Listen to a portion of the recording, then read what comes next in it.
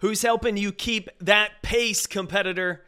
Jake here, your Chief Encouragement Officer, and welcome to the Compete Everyday Podcast, episode 617, and we're talking part 2 of Breaking the Impossible. 3 takeaways and lessons inspired by the book, The Perfect Mile, which documents Roger Bannister, John Landry, and Wes Santee's pursuit of the sub-4-minute mile. On Monday, we kicked off the episode talking about the importance of having a coach, about how Roger Bannister had hit a wall with his training. He wasn't able to get to that point until he hired a coach who would help to not only challenge his training program, his mindset, but then later on encourage him in one of the biggest races of his life to give him that confidence to show out and perform. Today, I want to give you that second takeaway, and it's all about who's helping you keep the pace. One of the fascinating things for anybody that's ever run a marathon, a mile, a lot of miles, a marathon, a half marathon, it's when you get out on the race day, there's pace setters. There's people running the course that have signs holding specific paces they're keeping throughout the race. The idea is if your goal is to run a sub 2-hour half marathon, then you're going to keep pace with that 2-hour marathon pace setter until toward the end, and then you're going to pick up the pace in order to finish under that mark. Pace setters allow us to get used to running at a specific speed in order to obtain a goal. And Bannister, despite all of his training alone, eventually got to a point where he needed people, teammates specifically, to train with and to push him on race day. Enter Chris Brasher and Chris Chataway, 2 of his friends that not only became his training partners under their new coach, but became his pace setters on race day. In fact, these 2 young men were designed in the course of the 4-lap race to set a strong pace on those first 3 laps and then let Bannister take off toward the end.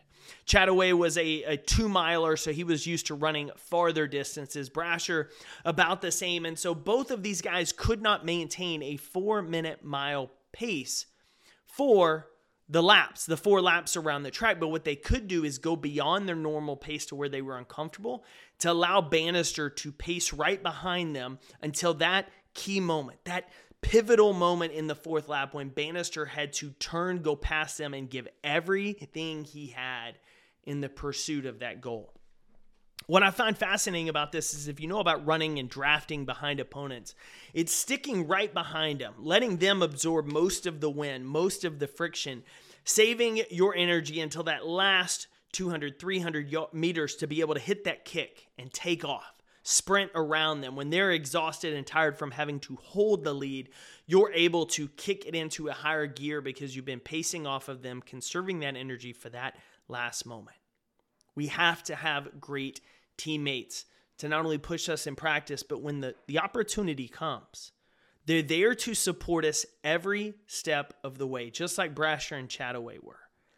These teammates were special because not only were they training for their own races, but when that moment came for Bannister to pursue breaking the 4-minute mile, Brasher and Chataway were all for running it. In fact, that morning, the weather wasn't perfect.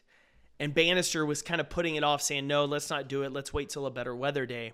And Brasher and Chataway said, no, we've trained for this. You've trained for this. You can do this. They kept talking about it, kept convincing him until finally that sun broke through and Bannister agreed. And on that race day, they all pushed it. And the Chataway and Brasher didn't care that even though they were in the track in competition, they weren't worried about their win in that moment. They were there to push their teammate to history, and we're happy to see them win. How many of us have teammates in our lives who will push us constantly, and when we win, they're the loudest celebrators? They're the ones cheering, yelling, pointing the attention at us. Even though they helped us get to that moment, even though they're pursuing big things and big goals themselves, all they care about is celebrating our wins. There's a lot of us that don't have that. There's a lot of people that don't have those people in our lives that are going to celebrate our wins because they feel threatened by them. Our success, for some reason, diminishes their own. And so instead of cheering for us, they don't like it. They're jealous of it. They're envious of it. And the question I have is, if that's their attitude, are they really the right teammate? Are they really your friend? Because a true friend is not only going to encourage you, but they're going to challenge you. They're going to push you to be great. And when you are great, they're going to celebrate you. They're not going to be jealous. They're not going to be envious of what you did. More than anything, they're excited for you because your win means something to you. And they love you enough and they want to hold you high in regard and they want other people to celebrate you. And so we got to have those teammates in our lives that are going to push us to points beyond our comfort zone, just like those pace setters Brasher and Chataway had, pushing Bannister around the track at a pace that was a little bit faster than he could have ever done by himself. And then when he did the mark, when he broke that 4-minute mark, they celebrated him. And months later, Chataway had a chance to race against one of these other guys, John Landry. And afterwards, he told Bannister all about the experience and how Landry runs the race and how when Bannister races Landry, how he should attack it. He was all about helping his teammates succeed. And we need those people in our lives. We need those people who are not envious of our own success, but they are constantly celebrating us because they're challenging us to get better. And in the same vein, look in the mirror. What kind of teammate are you to those in your life? Are you the person who's constantly going to push those closest to you beyond their comfort zone to be better, to grow, to improve, to chase greatness? Or do you encourage them to settle and play it safe? Do you celebrate and cheer their wins?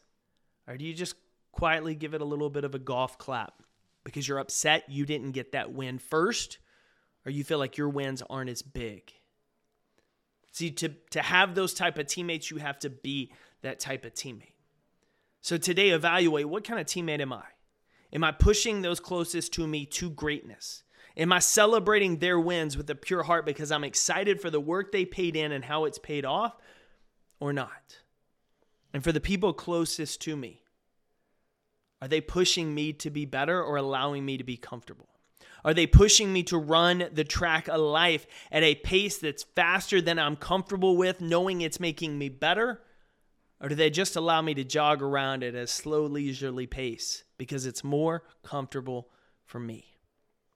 If you want to do the impossible, if you want to shatter big goals, if you want to do things that impact your legacy, you got to have teammates beside you that are pushing you every day to get better. Find them, love them, challenge them, and most of all, be that type of teammate for them too. Go win your day, competitor. I'll see you on Friday. Thanks again, competitor, for tuning in to another episode of the Compete Everyday podcast. This is Jake Thompson, your Chief Encouragement Officer, and I'm glad you're here because that means you're a driven leader who wants to maximize your performance and pursue greatness in every area of your life. To learn more about Compete Every Day, get involved in our leadership cohort, or find resources to help you lead better and succeed more, visit CompeteEveryday.com. I'll see you next episode.